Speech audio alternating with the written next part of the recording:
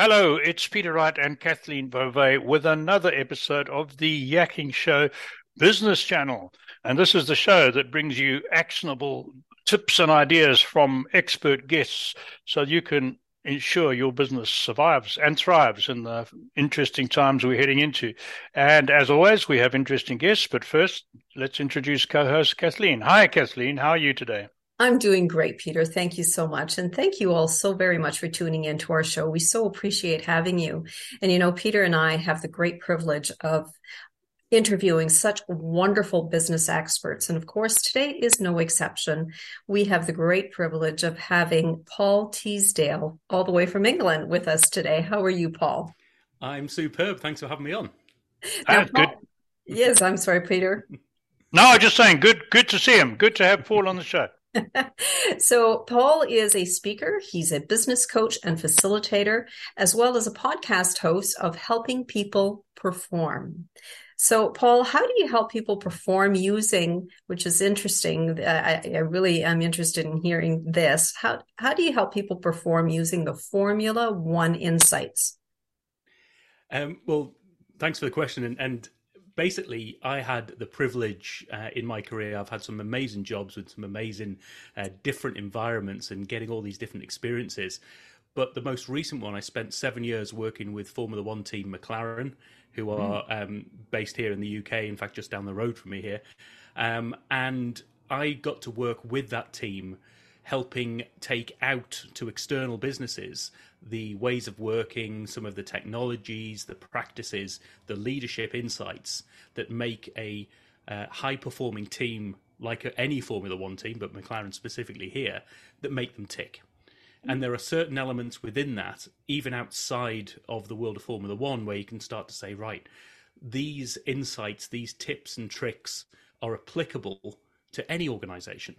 So when you start to think about how does a high-performing team lead, how does a high-performing team work together, what does it mean to have good quality debriefs, how do they communicate together, all sorts of different angles that when you look at an inspirational element such as Formula One team, which they can be, this sort of elite of the elite in motorsport at least, then you can start to bring in some of those learnings and insights and help inspire people so that they can realize that actually high performance is something that is achievable and attainable for themselves. And that's what I do these days. Wow, interesting. Before we go on, for our non-European audience who might not be familiar with Formula One, McLaren, I know, is one of the leading teams. McLaren also produces a very expensive sports car for road use, and that comedian Mr. Bean had one, and he crashed it, if I remember rightly. So, Famously so, but yeah. yeah, does McLaren produce any other cars?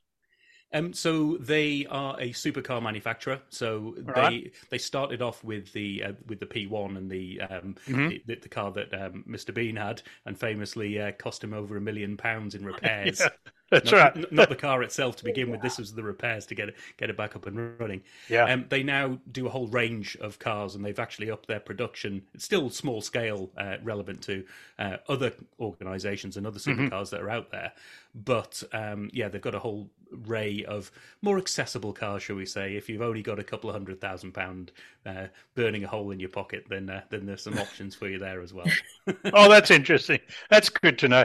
But so you talked about McLaren. Who are some of your other clients? Yeah, don't give away any confidential information, but what type of business are you working with? Because high performance sports cars, supercars, is a very small market, right? Yeah. Oh, small number of manufacturers, should I say? Not small in turnover. So when I was working with McLaren, I was employed by McLaren. I'm Mm-hmm. now independent, Right. taking my learnings out to clients. And the sort of clients I work with corporates. So I do everything. That's where the speaking comes in generally. Mm-hmm. I come in, I'll do a keynote speech or some insights around Formula One, around leadership, teamwork, all those decision making and data driven decisions in particular. Or I can work with the sort of more medium and medium sized businesses who've got a passion for taking the inspiration from the world of Formula One and helping bring that and embed it in with their own organization. So it's ambitious organizations. It doesn't have to be those bigger sizes, but you tend to find that those organizations are already mature enough to a level that they can then up their game. And you're not trying to save somebody from drowning in those cases. Right. What you're trying to do is make them an elite sports person in their own right. So that's what I'm trying to do with those organizations. Okay, interesting. So, and I've worked with everything from banking, oil and gas. Also, in fact, when I was at McLaren, my first job there was with supermarket shelf stacking. Believe it or not. So there's all sorts of weird and wonderful applications where if you take those ways of working, those technologies or the approaches to technology. So if you want me to elaborate and yak on a little bit on the on the supermarket shelf stacking, the one of the big giants in the UK, anyway, from a supermarket perspective, was spending £1 billion a year on the labour cost alone to put things onto shelves. Wow. So that's the scale of some of these organisations. Yeah. And when you look at the operation of putting things onto shelves, people go out to the back of the store.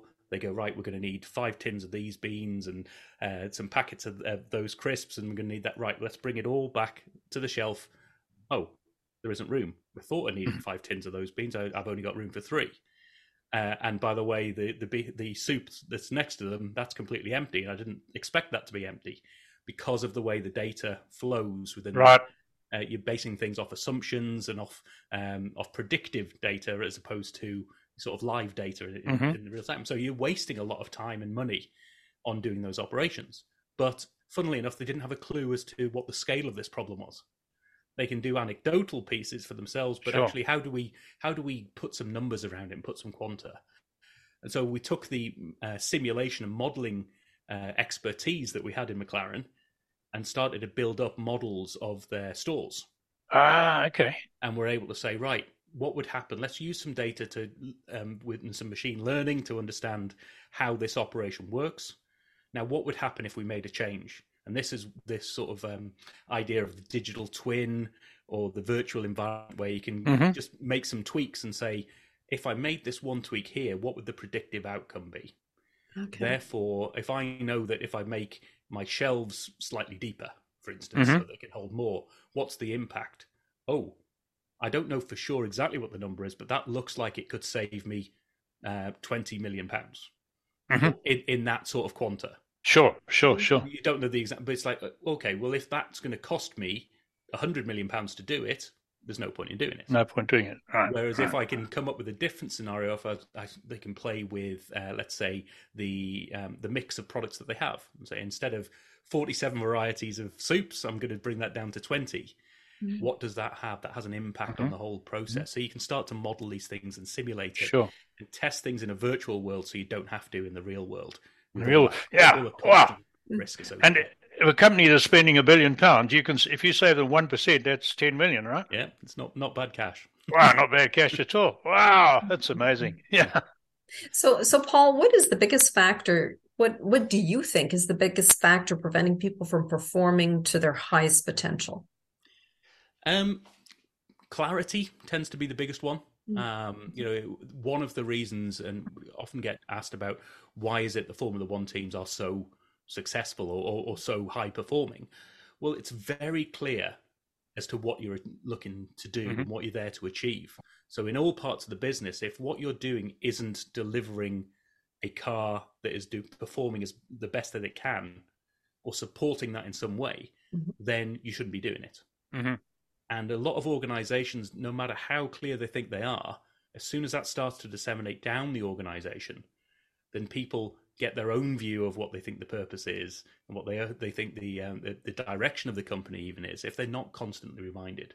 And so a high-performing team has clarity first and foremost in my mind. And I know a lot of sort of experiments and anecdotal things have come through speaking to, let's say, a board team who might have 10 members on them, and you take them away separately and say, right, what's the purpose of this organization?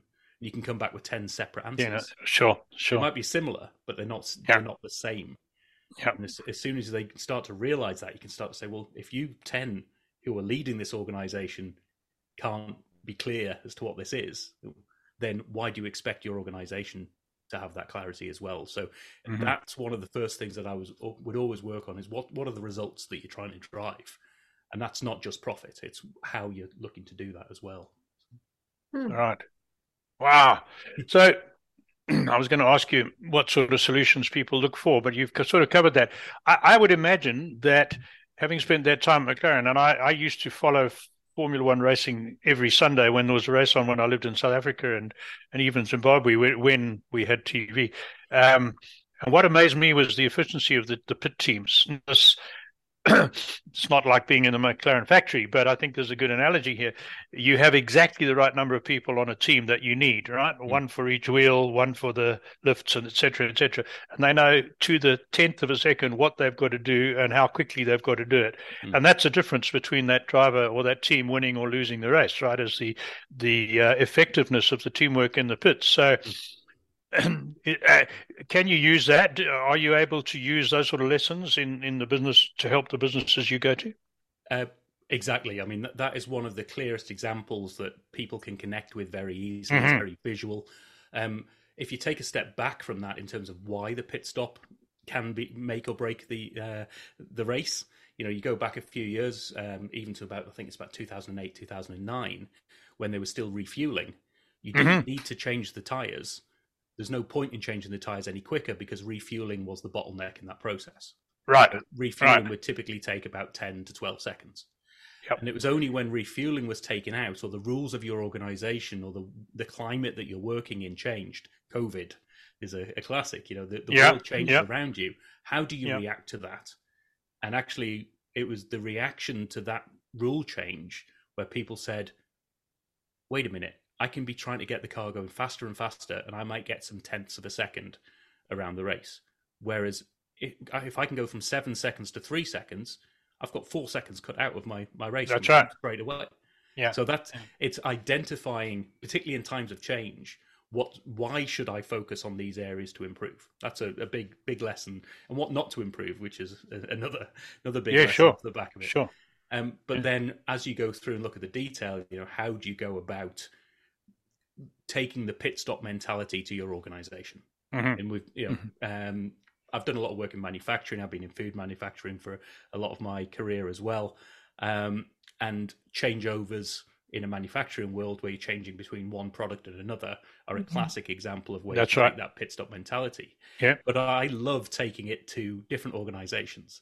And I've taken it to financial institutions or to legal practices and things like that, where it's like, actually, if you can change from this operation to that operation, or this way of thinking, or that meeting to that meeting, you can switch those things over quickly. What advantage does that give you? Is it worth improving that for you? And if it is, let's look at how you go about improving that, working as a team, cutting out those times, getting people working together. And I was only telling the story yesterday of how you can look for external inspiration around that. So once you've got yourself performing, it's like, do I just do the same thing but try to do it better? One of the things McLaren did, I think slightly before my time when I arrived there, but they brought in the Royal Ballet. Oh. And they brought the Royal Ballet in to look and observe and feedback on how the pit crew were operating as a team. Okay. Because what they did is they said, well, if we think about it, what we're doing is about fluid motion. It's about people being efficient with their movement, and it's about you've got to be strong, you've got to be fast, but actually you've got to be graceful in what you're doing as well. It's a bit of a dance. Choreography, right? You've got to choreograph the whole thing. Yeah. And if things go wrong, you've got to react to each other. That's right. How does a great organization like the Royal Ballet do that?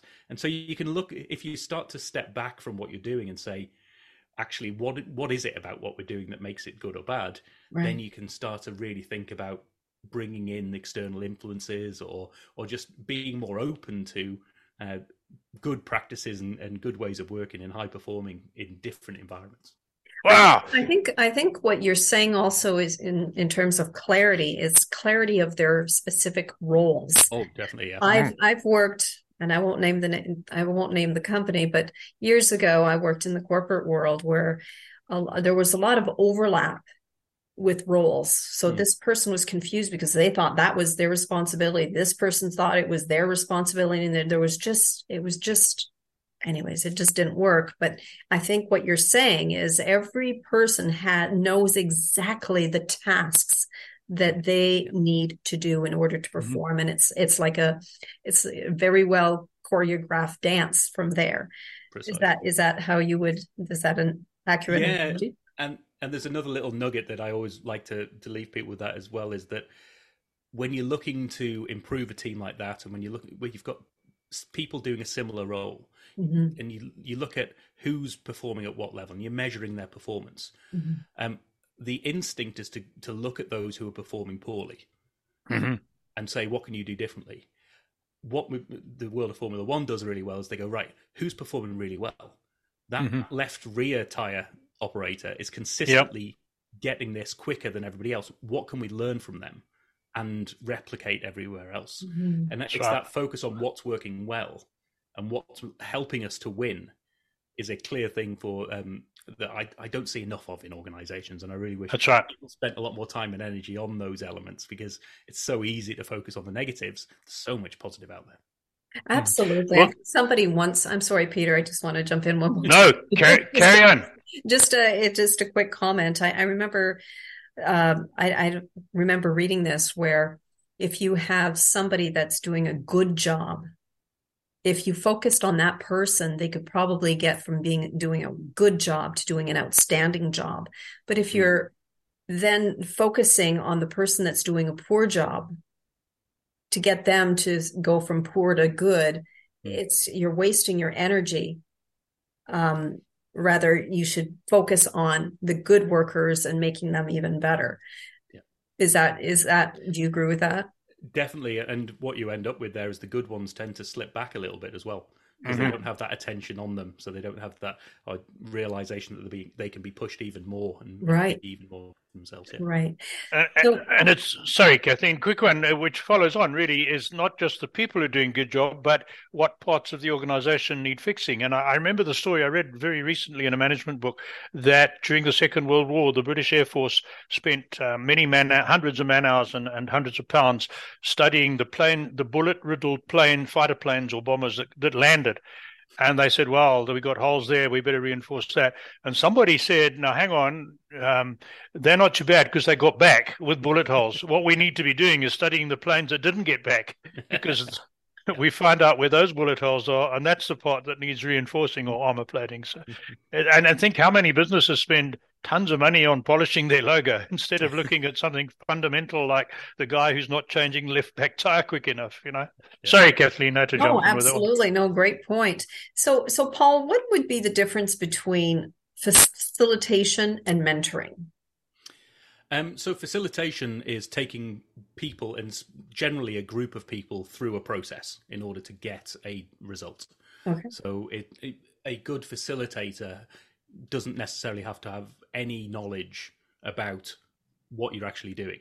So I've facilitated for organizations where the detail of what they do and how they do it is way over my head. And I don't even attempt to try and understand what it is, because what I'm there to do in that moment is to say, right, I'm facilitating a process to generate some ideas from you, or to prioritize some ideas, or to come up with a new way of working, or to get some collaboration. And so I've set out a process. Maybe it's a workshop, maybe it's a series of activities that are there over a longer period of time, but they're there to work with you and to walk you through a process, so that at the back of it, we have an outcome, an output that we've set out as a success factor at the beginning of the day. So that's a facilitation. It's taking a group of people typically through a process in order to get some form of outcome. Mentoring is about sharing your knowledge and your experience with people so that they can learn from that, the good, the bad, and the ugly. So it's and it differs from coaching a little bit, where I do some coaching as well, which coaching is really, for me, is just about asking questions in order to inspire people's own thinking to get them taking action in a different way. Excellent. Okay. If you go back to and I keep thinking I've got an image of ballerinas in tutus running around in the pits in a Formula One race, mixed up with mechanics in overalls, and that image just won't go away. So that's quite a weird. Getting back to using the Formula One as an analogy or as a model for improving businesses, uh, what about communication? Because there has to be good communication. Again, let's go back to the team in the pits that's got to refuel and retire the car that's coming in and give the driver a drink or whatever. Mm. They not only do they have to know their task exactly to the split second before they even start, but they also have to have a plan B in case something should go wrong. So how do you set up that communication in a situation like that, and how does that apply to a business situation? Yeah, well, the communication is a deliberate practice. That's right, and it's a discipline that is recognized as a game changer.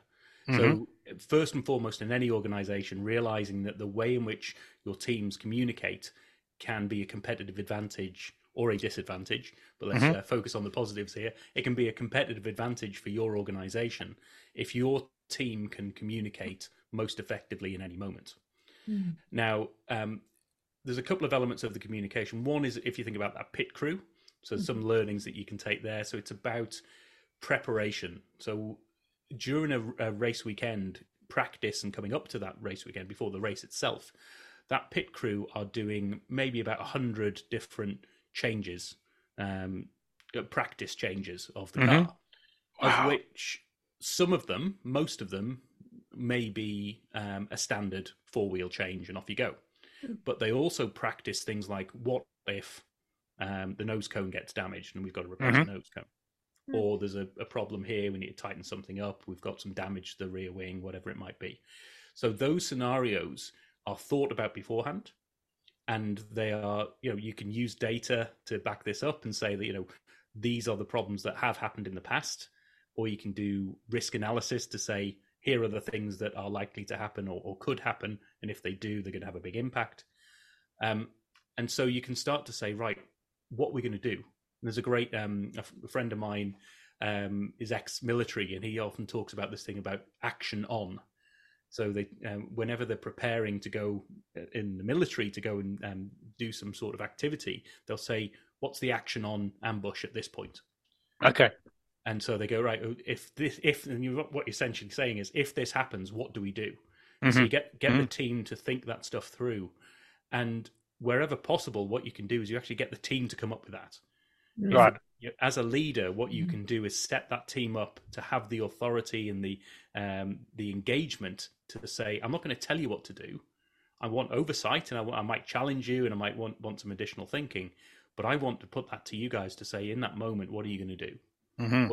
If we can come up with a plan as a team, we're much more likely to put that into action when it eventuates. Yeah. Wow.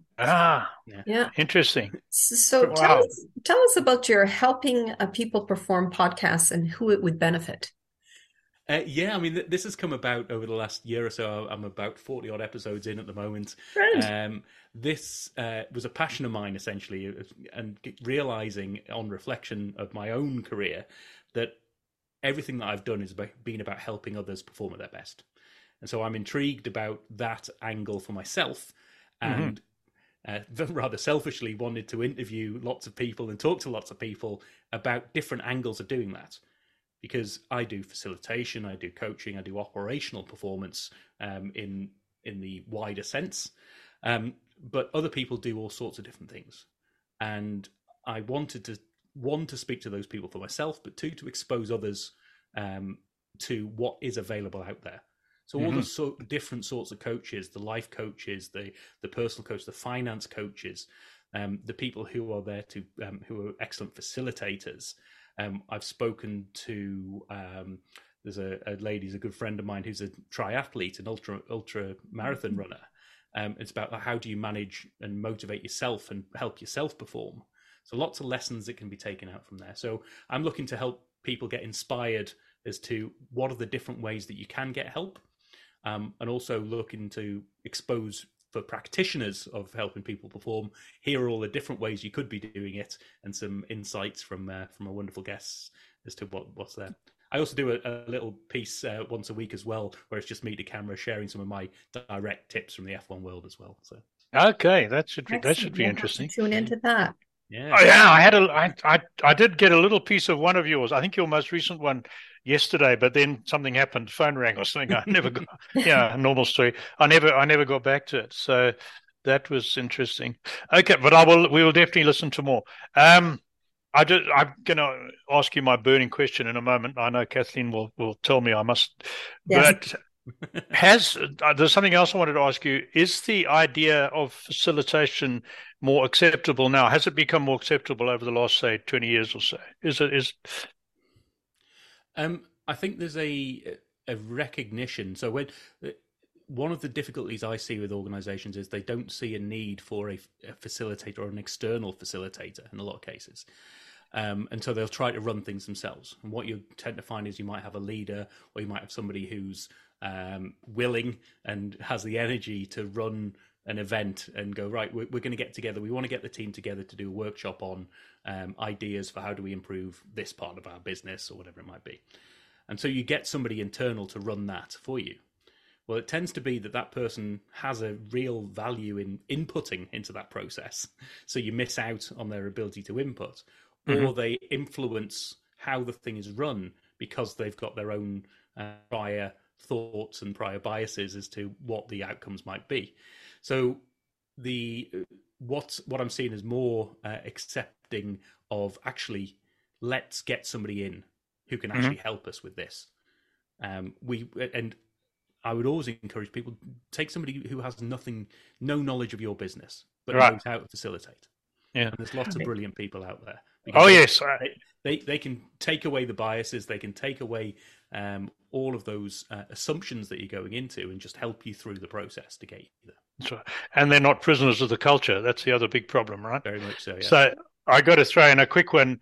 When I was in the corporate world, I was sort of a middle range manager back in the 80s, and in a very big, huge corporation in South Africa, which was very formal. We wore suit and tie every day to work. And there was a merger. And the new, now even larger group said, well, going to make some changes. You guys can't handle it on your own. We're going to bring in a facilitator. So we all, about 20 of us managers and the MD, the whole deal assembled in the boardroom. And this guy walks in, horror of horrors, in jeans and a T-shirt, right? Oh, yeah. And you just saw all the faces drop. Thought, oh, my God, we got a hippie coming in here. But being so different, it worked, and he got everyone talking, and it was really good. And that's why I asked you, because the resistance I saw in the 80s, I just wondered if that's gone away largely, and you've answered that very well. Thank you for that, Paul. So, yeah. So here's my burning question, and you're a really good one to ask, having been involved in Formula One. Paul, in your experience, is there a single characteristic or mindset that separates successful business leaders or team players from those that remain average, or is it more complicated?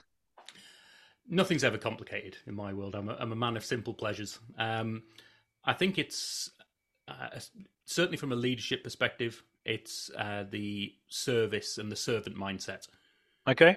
I think if you can get yourself into that mindset at any level in an organization, any leader, of going, I'm here to help the people in my organization perform at their best.